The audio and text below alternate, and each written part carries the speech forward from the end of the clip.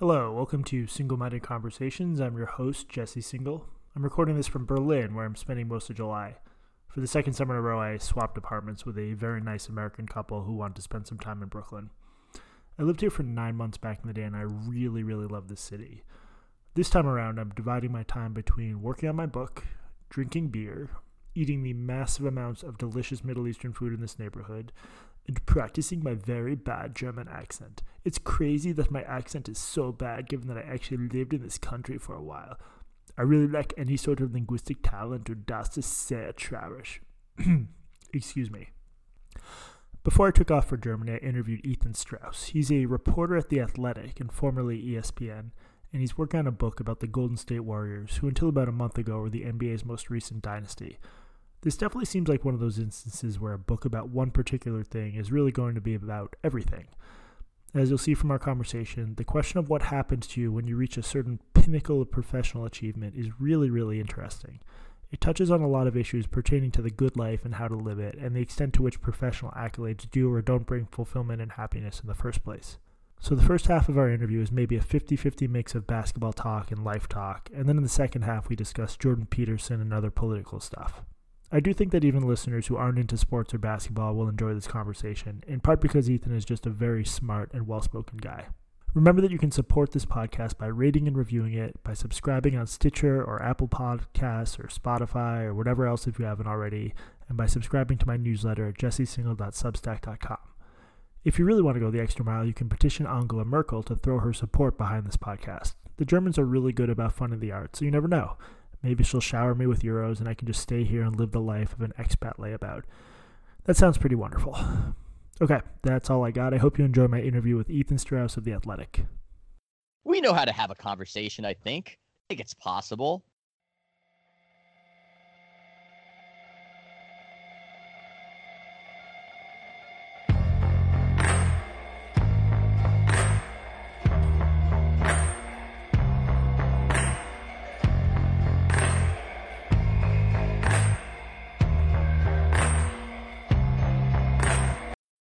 So, Ethan, let's start. Tell everyone a little bit about your book.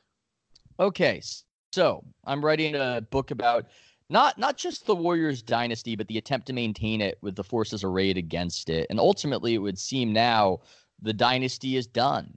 I mean, I don't want to call it before it's over, but for those who don't follow the NBA, they had two devastating injuries to star players in the final two games of the NBA Finals.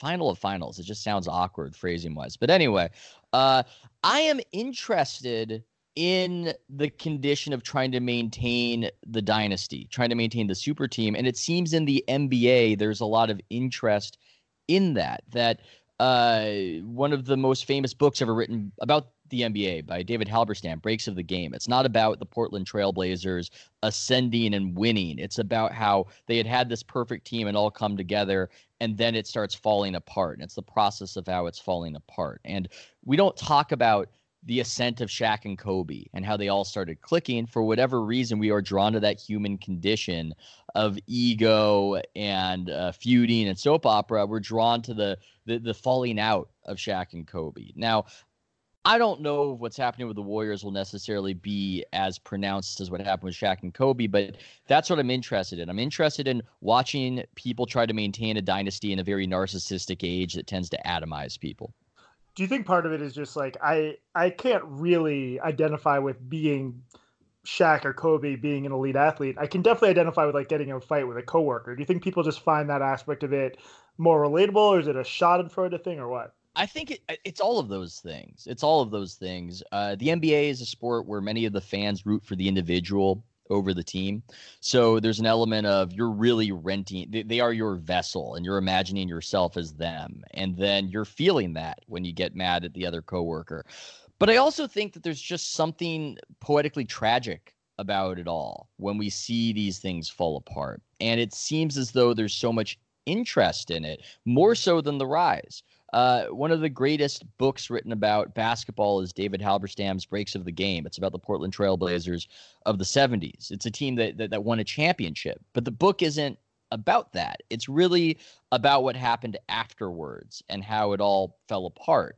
It seems people are drawn to that. People don't talk about Shaq and Kobe clicking and coming together. They talk about the falling out between those two guys and just how just operatic it all was. They're drawn to that. There's going to be a documentary coming out on I believe Netflix, maybe ESPN, on the final season of the Jordan Bulls, and I think it's called The Last Dance because they proclaimed that it was the last go around, and it's about it all falling apart for whatever reason in the NBA. People seem to be drawn to the demise. But when you got this book deal, it wasn't yet clear like the demise was on the horizon, right? That going in, that can't have necessarily been the plan. And we still don't officially know that the Right. demise has happened. You had these two injuries, but you could start seeing signs of it. You could start seeing fissures and cracks. I initially just agreed to write a book about the NBA, and we didn't really know where we go from there. I initially actually thought about just writing about the subcultures within the NBA that are of interest to me, and I still might do that. And there will be a heaping of that in this book, to be clear. But I'm drawn to those kinds of books. I love those kinds of books. I love Bourdain's Kitchen Confidential, which showed people, hey, this is what's going on in the culture behind the whatever. Where do chefs operate? What are they behind? What are they behind? I don't know. They're somewhere. They're stashed somewhere in a dungeon cooking the food, Right. and they've got their own culture. And I loved learning about it, and so did a lot of people. I love Among the Thugs by Buford, about the soccer hooligan culture of that era and getting pulled into it. So I enjoy those kinds of books, and I initially conceived of this as one of those, and I think I started to merge that with the story of the Warriors just because it was so compelling, and I want to tell that story and combine it with bringing people into this world of NBA ops and the war room and the suits who try to run these teams and try to maintain and manage these situations while being just completely at the mercy of the players. Basically, it's people who have all of the power and none of the control. Right. And that's one of the interesting things about the NBA is, I mean, this is a cliche at this point if you listen to NBA podcasts, but it's really become such a players league where labor has a degree of power and sway that arguably in other sports they do not, right? Yeah, labor is so powerful that I'm not even sure if it's labor anymore. Right? It's completely skewed in that direction, and it creates some funny dynamics. You've got billionaires groveling before men who are in their 20s, and I don't know if it's created chaos. I don't know if what it's created is good or if it's bad, but what it certainly is goddamn interesting. I think some of the most interesting and funny moments in the NBA have been like Dan Gilbert situations where you have owners who maybe don't understand that they might be really rich and powerful in some ways, but they actually lack certain degrees of very important power, and they haven't really grokked the full situation. Does that make sense? I think that makes sense, and it's applicable to owners, and it's also applicable to players. I think players often run up against the limits of their own power because they've succeeded so much, and people have doubted them and told them that I can't do this or that, and they get into a situation eventually where there are actually limits on their power, or what's made them great has started to ebb, and it's just it's you can understand it. You can understand it from their perspective of if you've conquered all things up until this point, how can you be prepared for the moment when you don't or when you can't? I'm sort of fascinated psychologically by the question of what it does to you to have just like a rush of acclaim and admiration come at you, which is something that hasn't really happened to me. But like this, the Celtics. Well, you get both. You get both. You get both. It's interesting. I don't want to digress too much, but I think you even warned me that going on this podcast might be bad for my career, which only made me more intrigued. It only made me more intrigued to do so. But you've got your admirers, Jesse. You've had your admiration. It's had to have occurred. I mean, maybe the difference is that with you, by the nature of what you write about, it's always a mix of things. And I guess generally when you hit the big game-winning Game 7 shot that Kawhi Leonard hit, that doesn't happen. It's 99% positive. Yeah. Yeah. No, and I mean, first of all, I appreciate it, but I think what I meant more was like, yeah, it's definitely a mixed bag whenever you write about something controversial. But Terry Rozier, he's a backup point guard on my team, the Celtics. He had, one really good playoff series because he was filling in their injuries. He had like a pretty good year. suddenly he's the man. Suddenly he's all anyone's talking about, and you could sort of tell it changed his own perception of himself, Mm, maybe in ways that aren't fully adaptive or realistic for the situation. So I think, whatever sometimes I write an article and people like it, but it's just not that sort of media spotlight. You're the man. You're the man. You're the yeah. man. And I know, It's yeah, it's not, I don't think it's good for most people no, psychologically. not at all. And I think that's part of what's in the book too. And Kevin Durant is such an interesting case study of it all, which is just watching people grapple with how these devices we've been sold that have really gamed our narcissism. And just seeing what it does to us, and we're reckoning with that as a society. Everybody's dealing with it on a certain level, but the NBA players and the athletes, they have to deal with it on a scaled up level that we cannot even begin to fathom. And I think it takes a very special kind of person to not be psychologically distorted by that. We're just not designed to deal with it. You got yelled at by Kevin Durant, correct? Yes, yes, I did. I would like to hear that story. Oh, well, I mean, we can relate. We can relate what I just mentioned to that story, because I thought in a way he pulled me into his world and gave me some insight into what it looks like from inside the fishbowl. Right? And I don't know how to do the expository on this, because I don't know how many of your listeners are familiar with the NBA, but I'm trying to remember it all. The New York Knicks opened up a bunch of cap room. They basically, the New York Knicks opened up a scenario whereby they could sign Kevin Durant in the offseason. There were rumors that he would go to the Knicks, and concurrent with this happening, Durant disappeared from contractually obligated media availability for about 8 days. I wrote about it. I wrote about how within the team there wasn't an expectation that he would return. That might have been thrown into flux by the grievous injury he suffered. We shall see. And he called me up by name in a press conference and was quite angry about it. And so the next day, it was just such a roller coaster, because you wake up and you get the sense, and you might be able to relate to this a little bit, but you get the sense that you are in a controversy and that you should do some sort of form of reputation management, but there's no manual on what you should do. And in this case, in the sports world, I turn on the TV and it was such a viral moment that it was the lead story everywhere. And I'm literally watching people on television argue with each other about whether or not I'm good at my job. I'm just watching this take place. And it's very Game of Thrones. You've got I will be your champion. You've got the guy, fighting for your fate, and the guy fighting against it. And you're just watching it. You're just watching it take place, and you have no purchase on the situation. And you can't really even dissociate from the conversation. The conversation will find you, because I might have wanted to sign off, but then I'm getting text messages from friends. I'm getting text messages from people I haven't talked to in years, and they're feeling this need to keep me updated on it all. So, I tell the story of somebody says, hey, Dan Patrick on his radio show, he was saying good things about you. And I go, oh, yeah, Dan Patrick. Like, here's the clip. And I start watching, and Dan Patrick saying good things about me, and that feels good to the ego. That soothes me. I go, yeah, Dan Patrick. Yeah, 1990 Sports Center was fucking great. I love you, Dan Patrick. Wonderful. And somebody goes, former NBA star Tracy McGrady, he was talking shit about you, dude.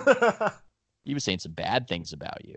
So then I watch that clip, and I'm just like, and I feel a little like a feeling of something sour in my gut. And it's like, fuck you, Tracy McGrady. Never got out of the first round. Fucking overrated. Boo. I'm cycling through these emotions, and then somebody says, Stephen A., he said one good thing about you, but then he didn't like how you handled it. And then at this point, I'm just going, wait a second. This is madness. This is absolute madness. This is not healthy. I think our happiness is inversely correlated to the time we spend thinking about how other people think about us. I think that is one of the many benefits of having a child, is that you just start thinking about somebody else. It's not a healthy space to be in. And having gotten thrown into it, I felt a lot of sympathy for Durant in the way that this impacts him, and the way that he appears to be addicted to it. Because for those who don't know, he's very online. He's been caught arguing his reputation from burner accounts. And I thought, if you've got this tendency, then this has to be a kind of hell, because I did not enjoy that day. For the most part, I did not enjoy the following week, even if it probably got my name out there and even if it probably helped me sell this book.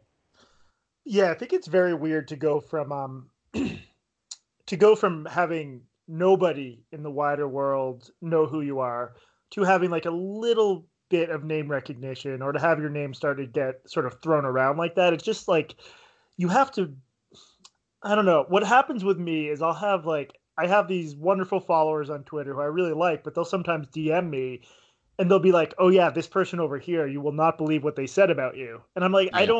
I That don't doesn't need help me. That doesn't help me no. psychologically.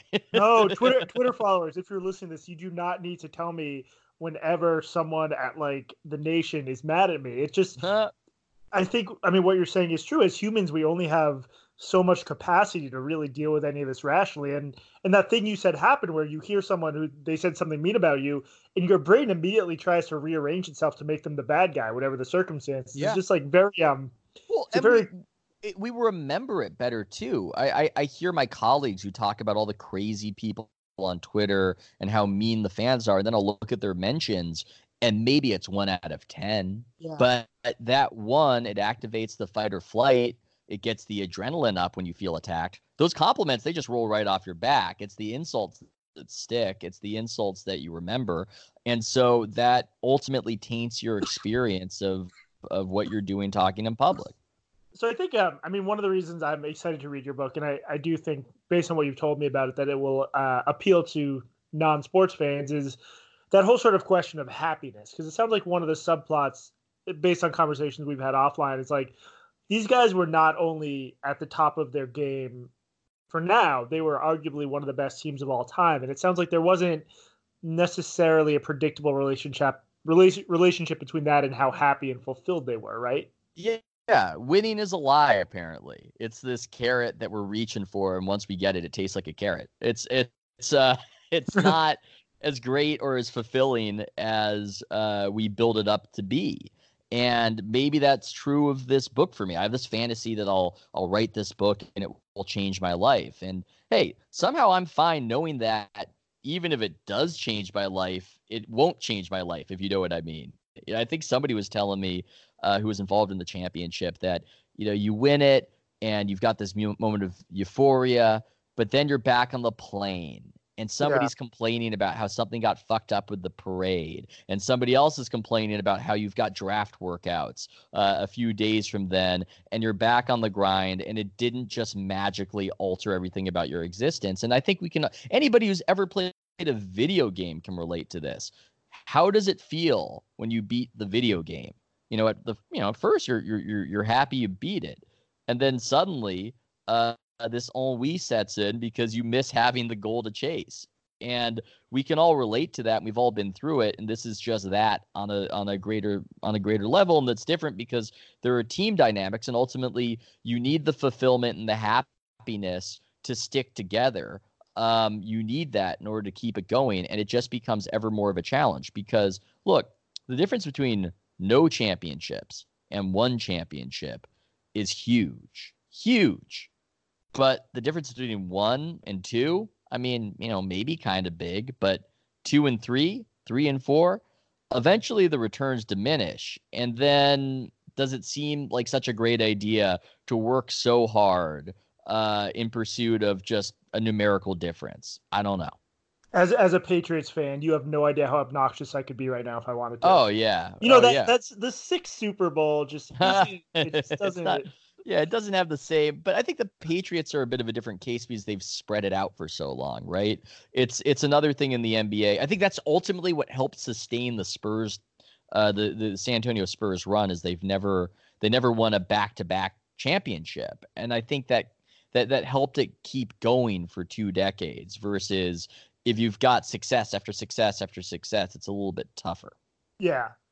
Yeah, it's weird just because Football also just replenishes, right? It's not really the same crew of guys. It's Tom Brady, it's Bill Belichick, but the cast of characters just revolves, and it doesn't revolve. I mean, it's just the NFL, they say, stands for not for long, and the NBA, it's a little bit more of a sustained crew.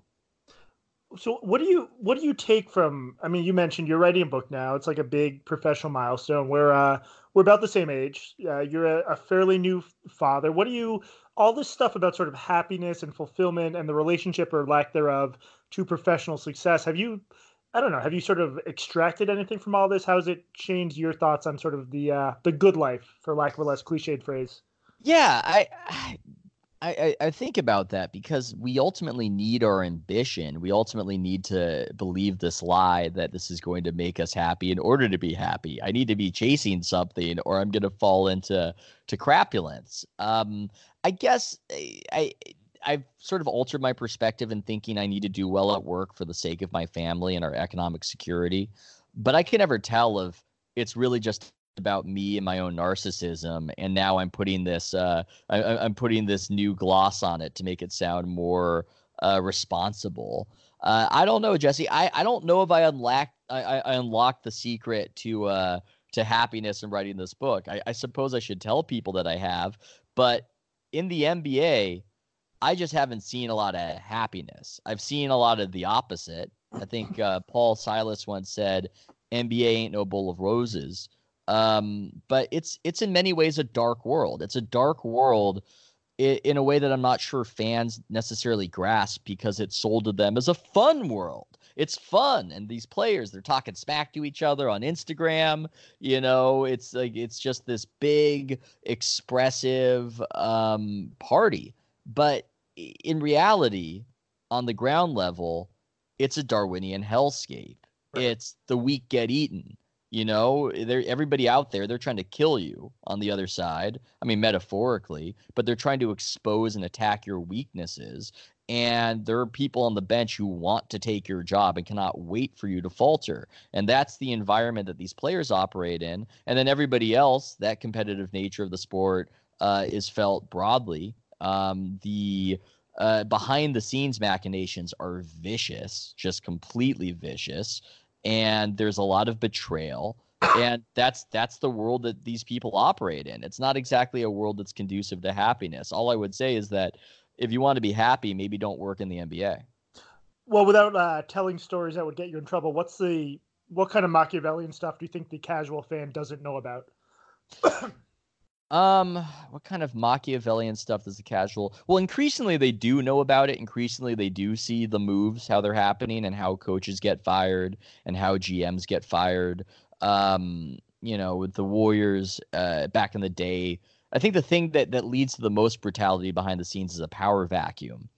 Because in the power vacuum, when the owner is a little bit out to lunch, everybody's just grappling for power underneath that. I think you saw that with the Lakers, where Magic Johnson versus Rob Pelinka, the current GM, they obviously were plotting against each other. And after Magic Johnson quit, he went on First Take and Yeah, said bluntly that Rob Pelinka had betrayed him. it was And incredible. yeah, and then you've got LeBron as part of that whole dynamic, who's famously passive aggressive with coaches and tends to get coaches fired. And there's a certain amount of might makes right. LeBron has won championships doing this, right? So can you really tell him this doesn't work? I mean, maybe it's a dickish thing to do, but it seems to work.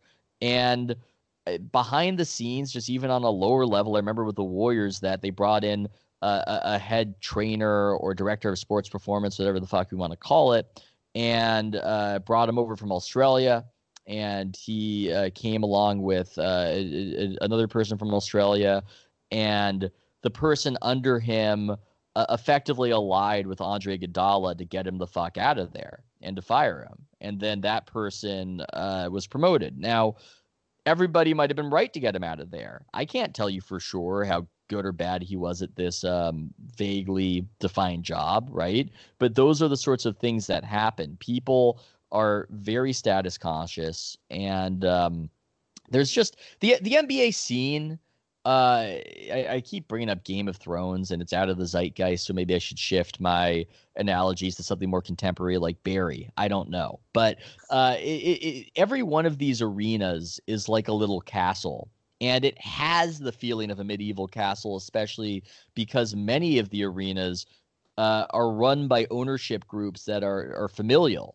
That are just these billion-dollar mom and pop shops. That's what the Lakers were. The Lakers had this Game of Thrones scenario where the old patriarch died, and then there was just this vicious fight for who runs the Lakers between brother and sister. And ultimately, the sister, Jeannie Buss, won that power struggle and got to run the team. But when you add that element of nepotism, you really get the sense that maybe this isn't such a meritocratic world, and it's not exactly what you know, it's something else. And I think that informs a lot of the viciousness behind the scenes. Wow. I have an idea for a blurb for your book. This could go on the cover. It could be, This book taught me that true sustaining happiness is an impossible lie.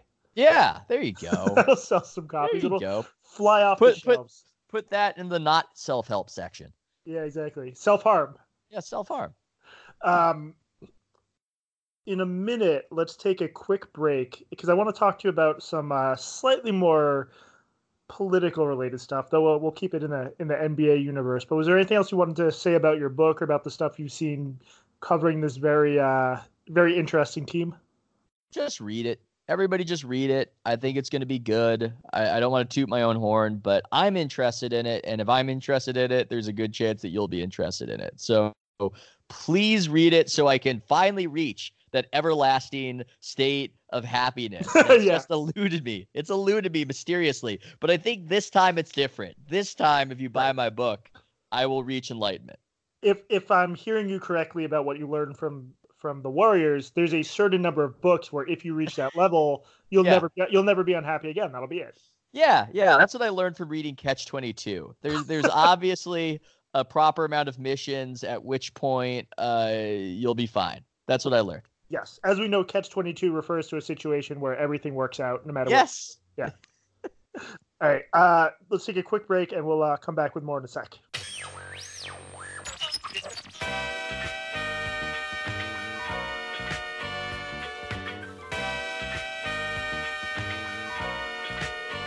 Hello? I wish I was a little bit taller. I wish I was a baller. I wish I had a girl who looked good, I would call her. Wish I had a rabbit in a hat with a bat and a 6'4" parlor.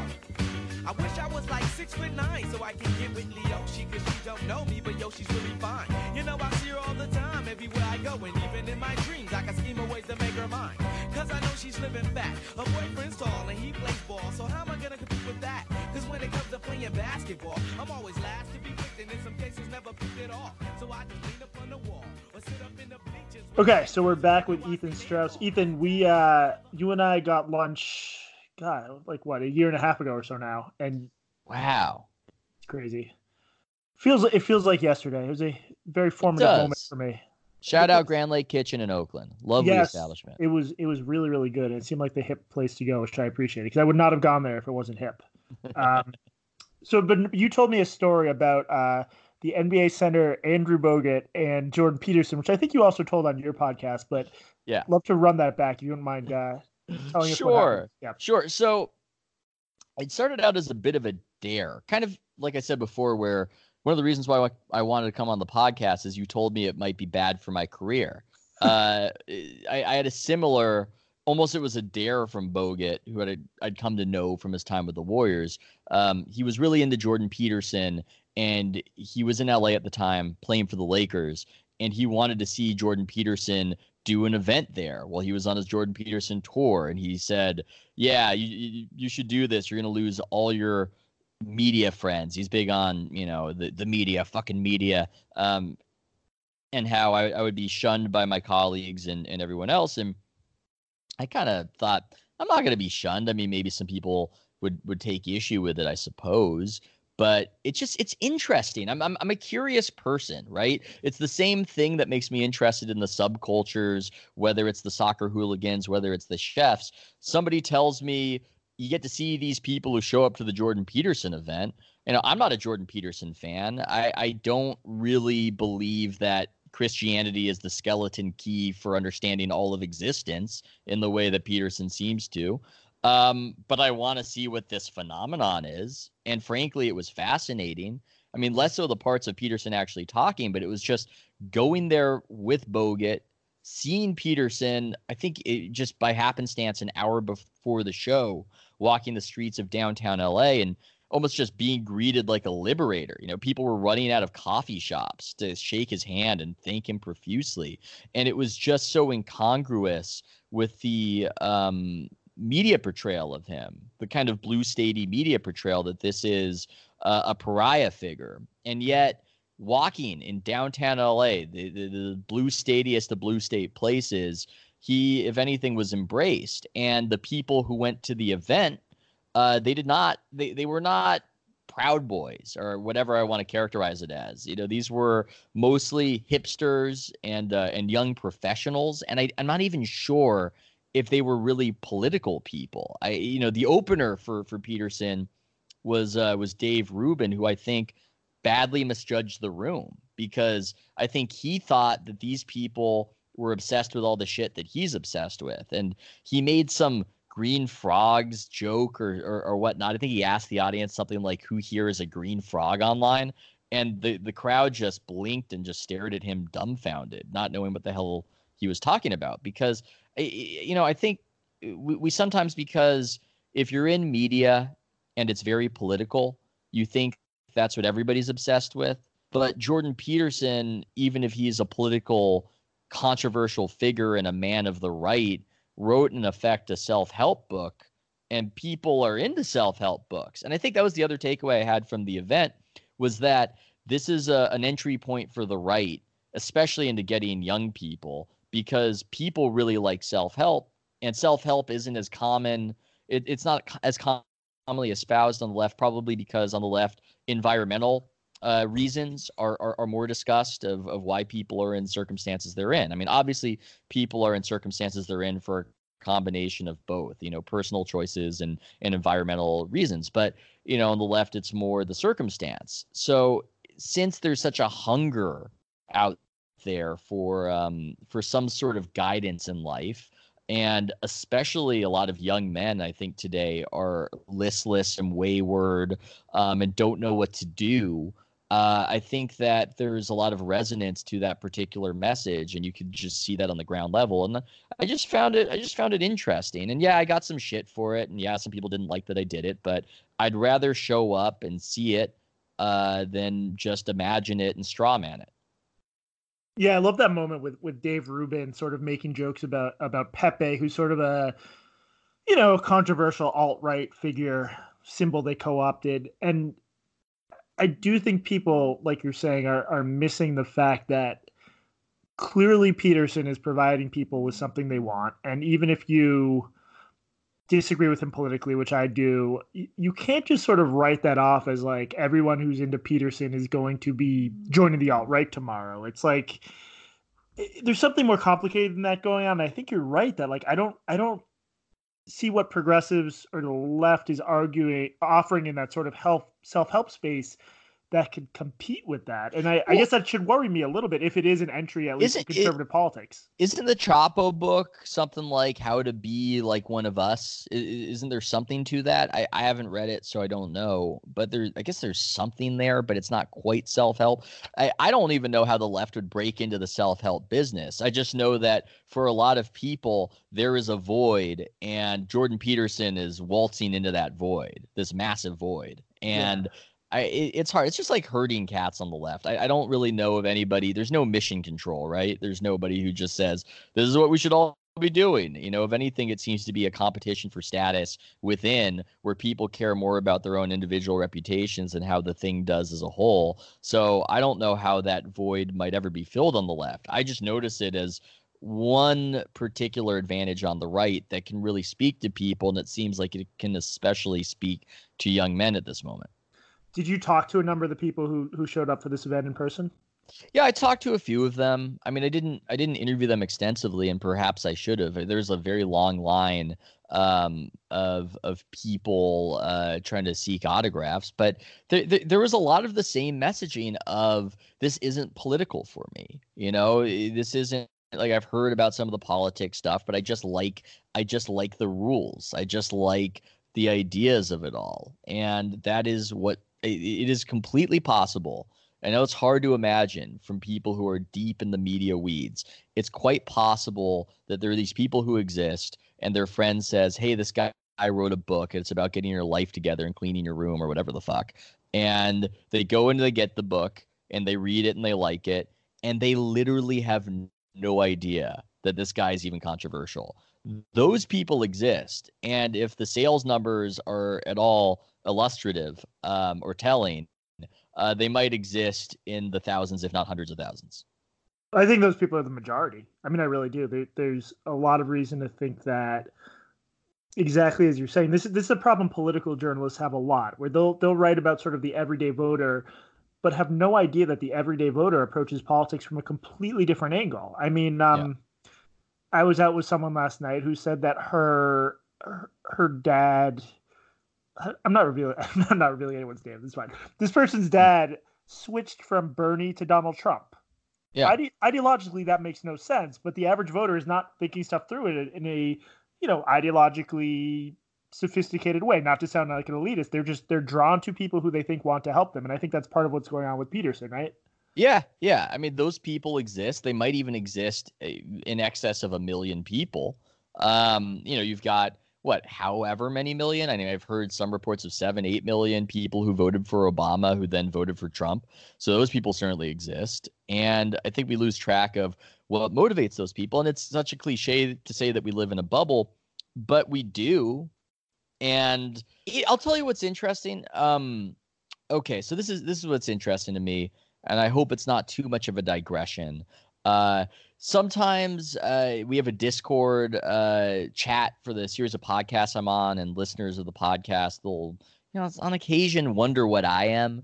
And there was once they were debating what my politics are, and I think I shared, that hidden tribe survey. Have you taken that survey? You know what I'm talking about? No, I've read about that. I'm writing about their newest research. It's really interesting, but just give people the quick rundown. Yeah, it's a survey that tells you effectively what political tribe you are in.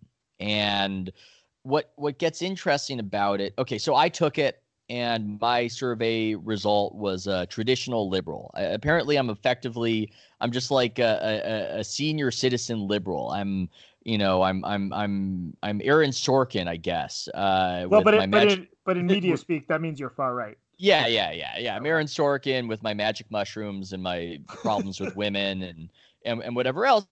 I mean, that's what it says. I don't know how accurate it is. Who knows? But that's what it says about me. Pretty much all of my friends in media, if not all my friends, get back the same result, which is progressive activist. Maybe that's not totally fascinating. What's more interesting is that according to Hidden Tribes, that's an 8% of the electorate constituency. Right. It's 8%. It feels much bigger.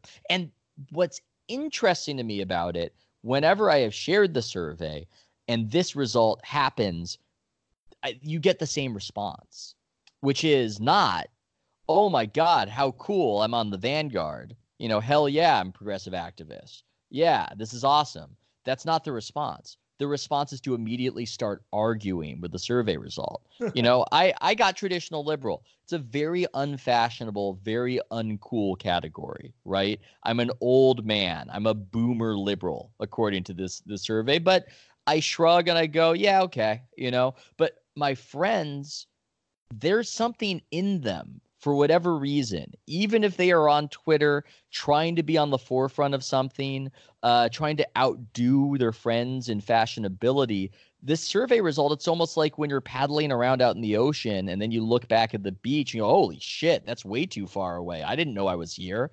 There's this thing where people don't want to be on the fringe, that part of them deeply, for at least most people, wants to be in the mainstream. And they are shocked and a little bit destabilized when they learn that they are not in the mainstream and they're somewhere else. It's funny to see it happen again and again. I mean, I guess if you're in a professional ecosystem like ours, it's probably easy to lose sight of the fact that you're not in the mainstream, right? Yeah, it's easy. I mean, what's funny though is we know it intellectually. It's become a kind of cultural trope that we are not in the mainstream.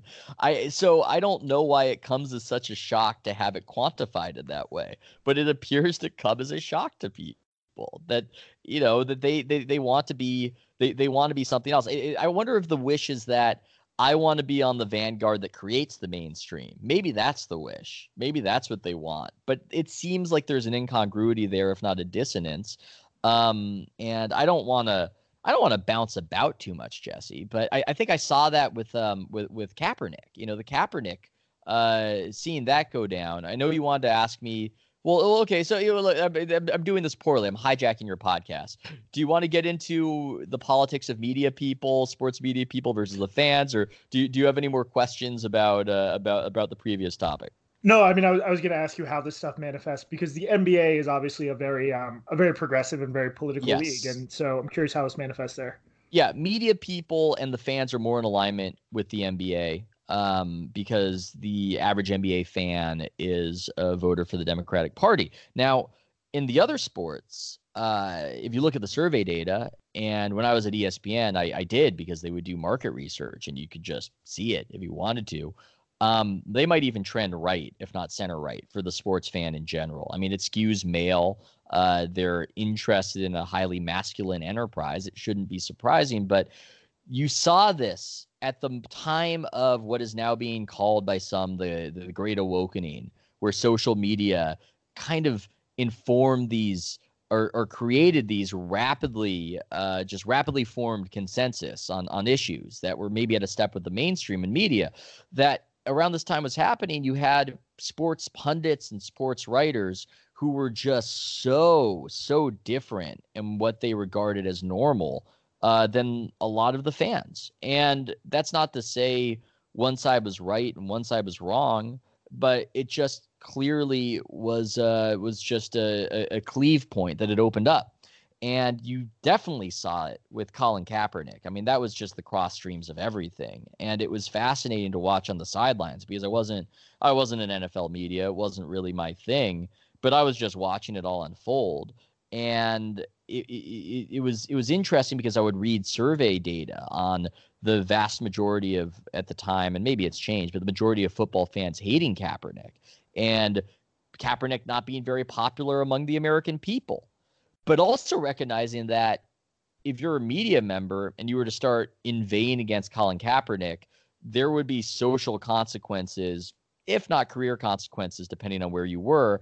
And watching that all unfold and watching that tension was surreal, really. It was surreal. You would think that there would have been more media members who would just take that found money of talking to. And I think that's probably where Clay Travis has stepped into that particular market inefficiency, if you want to regard it cynically, of speaking to those sports fans. But it was crazy. And what was also crazy, to relate it back to the hidden tribes and people not being so comfortable with the result that they get, is there was this big conversation about TV ratings because the NFL ratings were dropping around the time of the Kaepernick affair. And a lot of media people who were pro Kaepernick were arguing against this being a real phenomenon. They were arguing that the ratings drop had nothing to do with Colin Kaepernick. And I thought it was so bizarre because if you were accepting the premise that Kaepernick is a secular hero, that he's speaking to something real, that America is shot through with white supremacy, that it's just part of everything about the country, then it would stand to reason that people would turn off the TV because they were offended by Colin Kaepernick. I looked at it as take yes for an answer. And Right. yet there's this aspect that you see with the Hidden Tribe survey where they wanted their take on things to be the mainstream. And I found that to be, on some level, just amusing. There's an interesting parallel here to a lot of progressive journalism because I've noticed like there's a style of writing that very much seems geared at the what I call like the wokest 15%. So you cover some hot button controversy, but in a way where you're you're writing for the wokest people, for like the core readership of a, whatever, a Jezebel or BuzzFeed, both of which are publications that have done great journalism and have good writers, but they have a very lefty fan base. But I guess to me, it's hard for me to even think of an answer of like, if you're a progressive minded NFL analyst or journalist and you feel a certain way about Kaepernick, but the way you feel is out of step with most of the country, what's the right approach there? Because you don't want to say like, yeah, I genuinely don't have an answer to that, but I'm curious to get your thoughts. I was just chuckling at the whole venture. I was chuckling at the whole thing. I wondered if what they were reckoning with was the lot in life they'd chosen, and how it was completely out of step with their morals. Look, nobody should lose their job for espousing their political opinions in the way that Kaepernick was.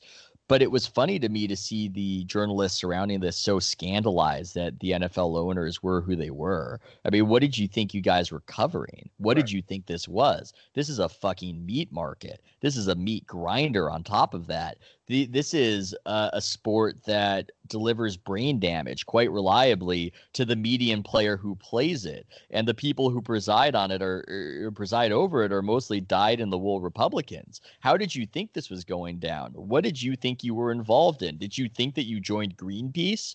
What did you think this was? I was so I was chuckling from afar just at that aspect of I wondered if they were struggling with seeing what they were a part of and what they'd been a part of the whole time. And I don't know if that's a satisfactory answer to the question that you're asking, but it's just a side observation that I had. It reminds me a little bit of like a bunch of Google employees petitioned San Francisco's Pride Parade to exclude their own company from the proceedings. It's just this thing of like, you're sort of within an organization and you rely upon it, but you're also sort of convinced of its fundamental bankruptcy. It's just a weird position to be in. Yeah. I'm reminded of, speaking of Jordan Peterson, coach of the Seahawks, Pete Carroll, had him show up to speak to the team, was taking pictures of him. And I saw various NFL journalists just scandalized and angered by this. And I was thinking, God, what do you think NFL coaches are? Who do you think they're going to relate to more than Mr. Improve these young men, clean your room, Jordan Peterson? This guy speaks their language. This is obvious. How could you be offended by this? How is it even possible? To be offended by it is to not even know what you're engaging with. I think there's a certain level of I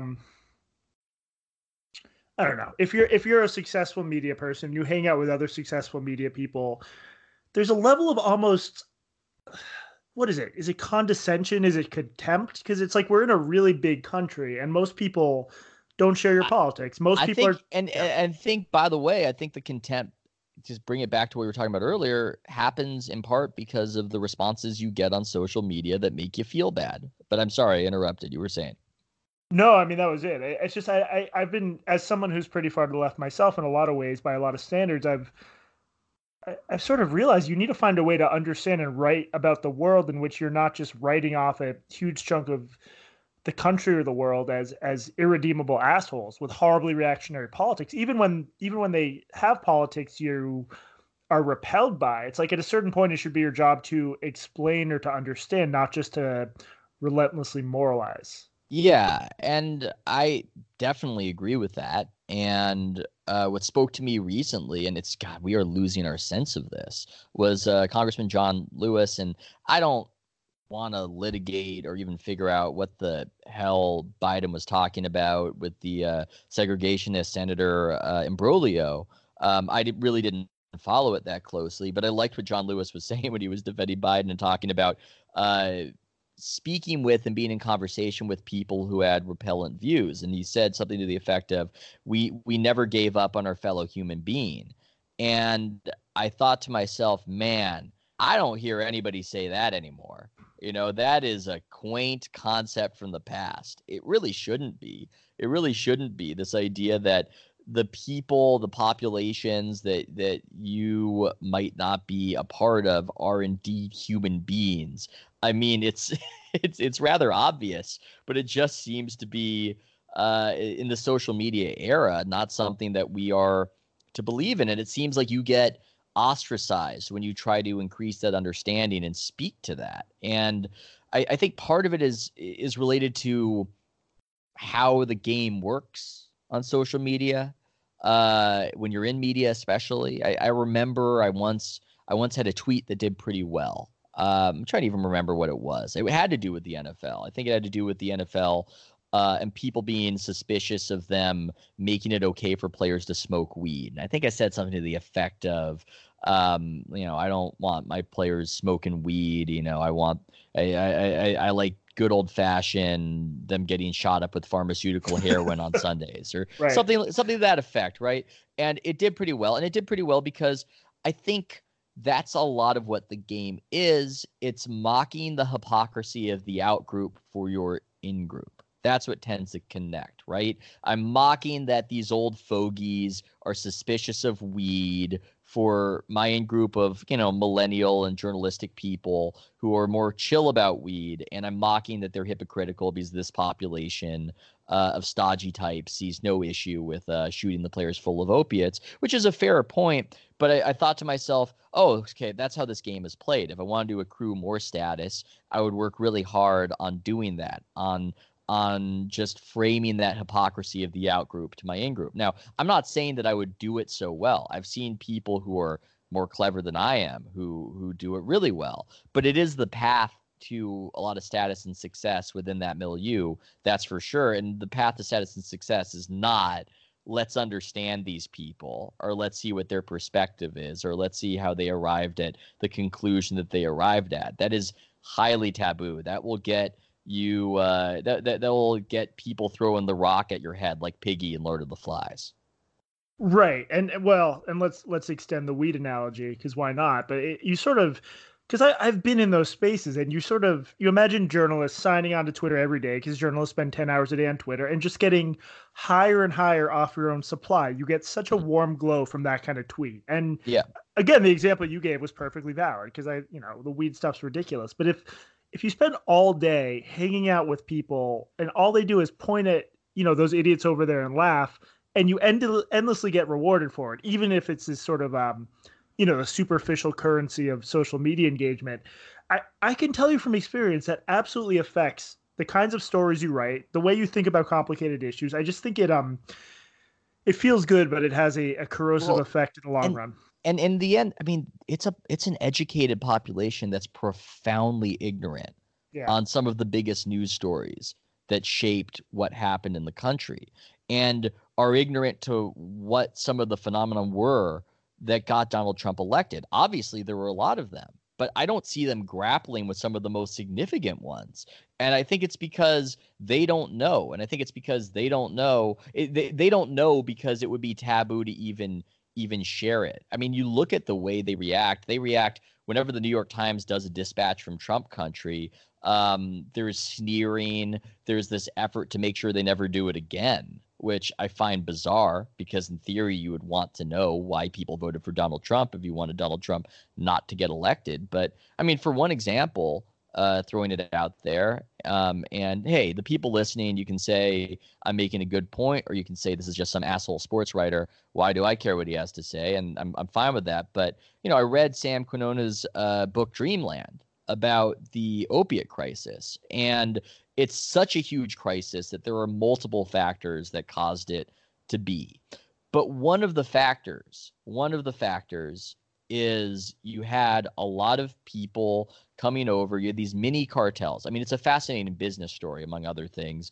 The Jalisco Boys was the term for one of them. And it was fairly impoverished kids from a fairly rural area coming up. And there was a business plan to go into the Midwest and into the South and to push heroin. And the book is not in vain against these kids. In fact, it's quite sympathetic to them. You get the sense that if we grew up the way they grew up, and you could make $50,000 in cash and bring it back to the rancho and be a big shot, I mean, we would all do it if that was our circumstance. It's not portraying them as evil. It's just what happened. But this is also how a lot of these towns in Ohio and the Midwest, the areas that Trump overperformed in, this is how they've interfaced with undocumented people. This is their experience. And if you look at all the maps and all the research, the surge in opiate deaths correlates so much to the surge in voting for Trump. I mean, it is clearly a correlation. And the response to all of this is not to understand why some of these populations might resonate and thrill to a build the wall chant. It's just to decry them as just racists that are irredeemable and are flawed and aren't even human beings. It's not to even go, well, I can understand that this, despite all of our lectures about how all of this is great and how all of the unvetted immigration across the border is fantastic and make their lives wonderful, I can see why these people in these towns saw the towns get ravaged by heroin and have a whole other thing, and certainly resonate to somebody who actually might be speaking to that. We don't even want to talk about that. And frankly, when I bring it up, even though it's been well documented in a best-selling book, my friends in media don't even fucking know this happened. They have no clue. Yeah, I think it's hard. And I think there's also a class problem where there's been like some pretty misleading stats that, you would think like the average Trump voter is super wealthy or something, because there's these zoomed out statistics where I think, the average Republican is richer than the average Democrat, but there's a lot of genuine, it's like a punchline at this point, but frankly, economic uncertainty in the U.S. And a lot of that has hit like happy people don't vote for Donald Trump generally. I think. I mean, he's not exactly a figure who's proselytizing about how things are great and I'm going to make them better. That's not what he's tapping into. So. Yeah, but there seems to be a willingness to and I also get that too, right? I understand that part. I understand why a lot of my friends, I've got a friend Amin Al-Hassan, ESPN. Technically, Amin's from Sudan, even though he grew up in New York, and that's one of the countries that was put on the ban list. And if Amin says Trump voters are bad people and that's just how it is because of the choice they made, I don't agree with him, but I can certainly understand why he feels the way he feels. And I'm not going to lecture him on why he's wrong. I wouldn't. And I also get how Trump was so beyond the pale that I think a lot of people just gave up on vast swaths of the country. Yeah. In our part of the country. And they said, well, if these people are going to vote for that guy, then there's nothing redeemable about them. They are fucking idiots. And I'm just bailing out of this whole thing. I'm not buying into the idea that we need some reconciliation. I'm not buying into the idea of civility. I mean, look how uncivil Donald Trump was and he won. Why should I be civil? So I think there's that dynamic as well that's helped us to get to this hell world that we now live in.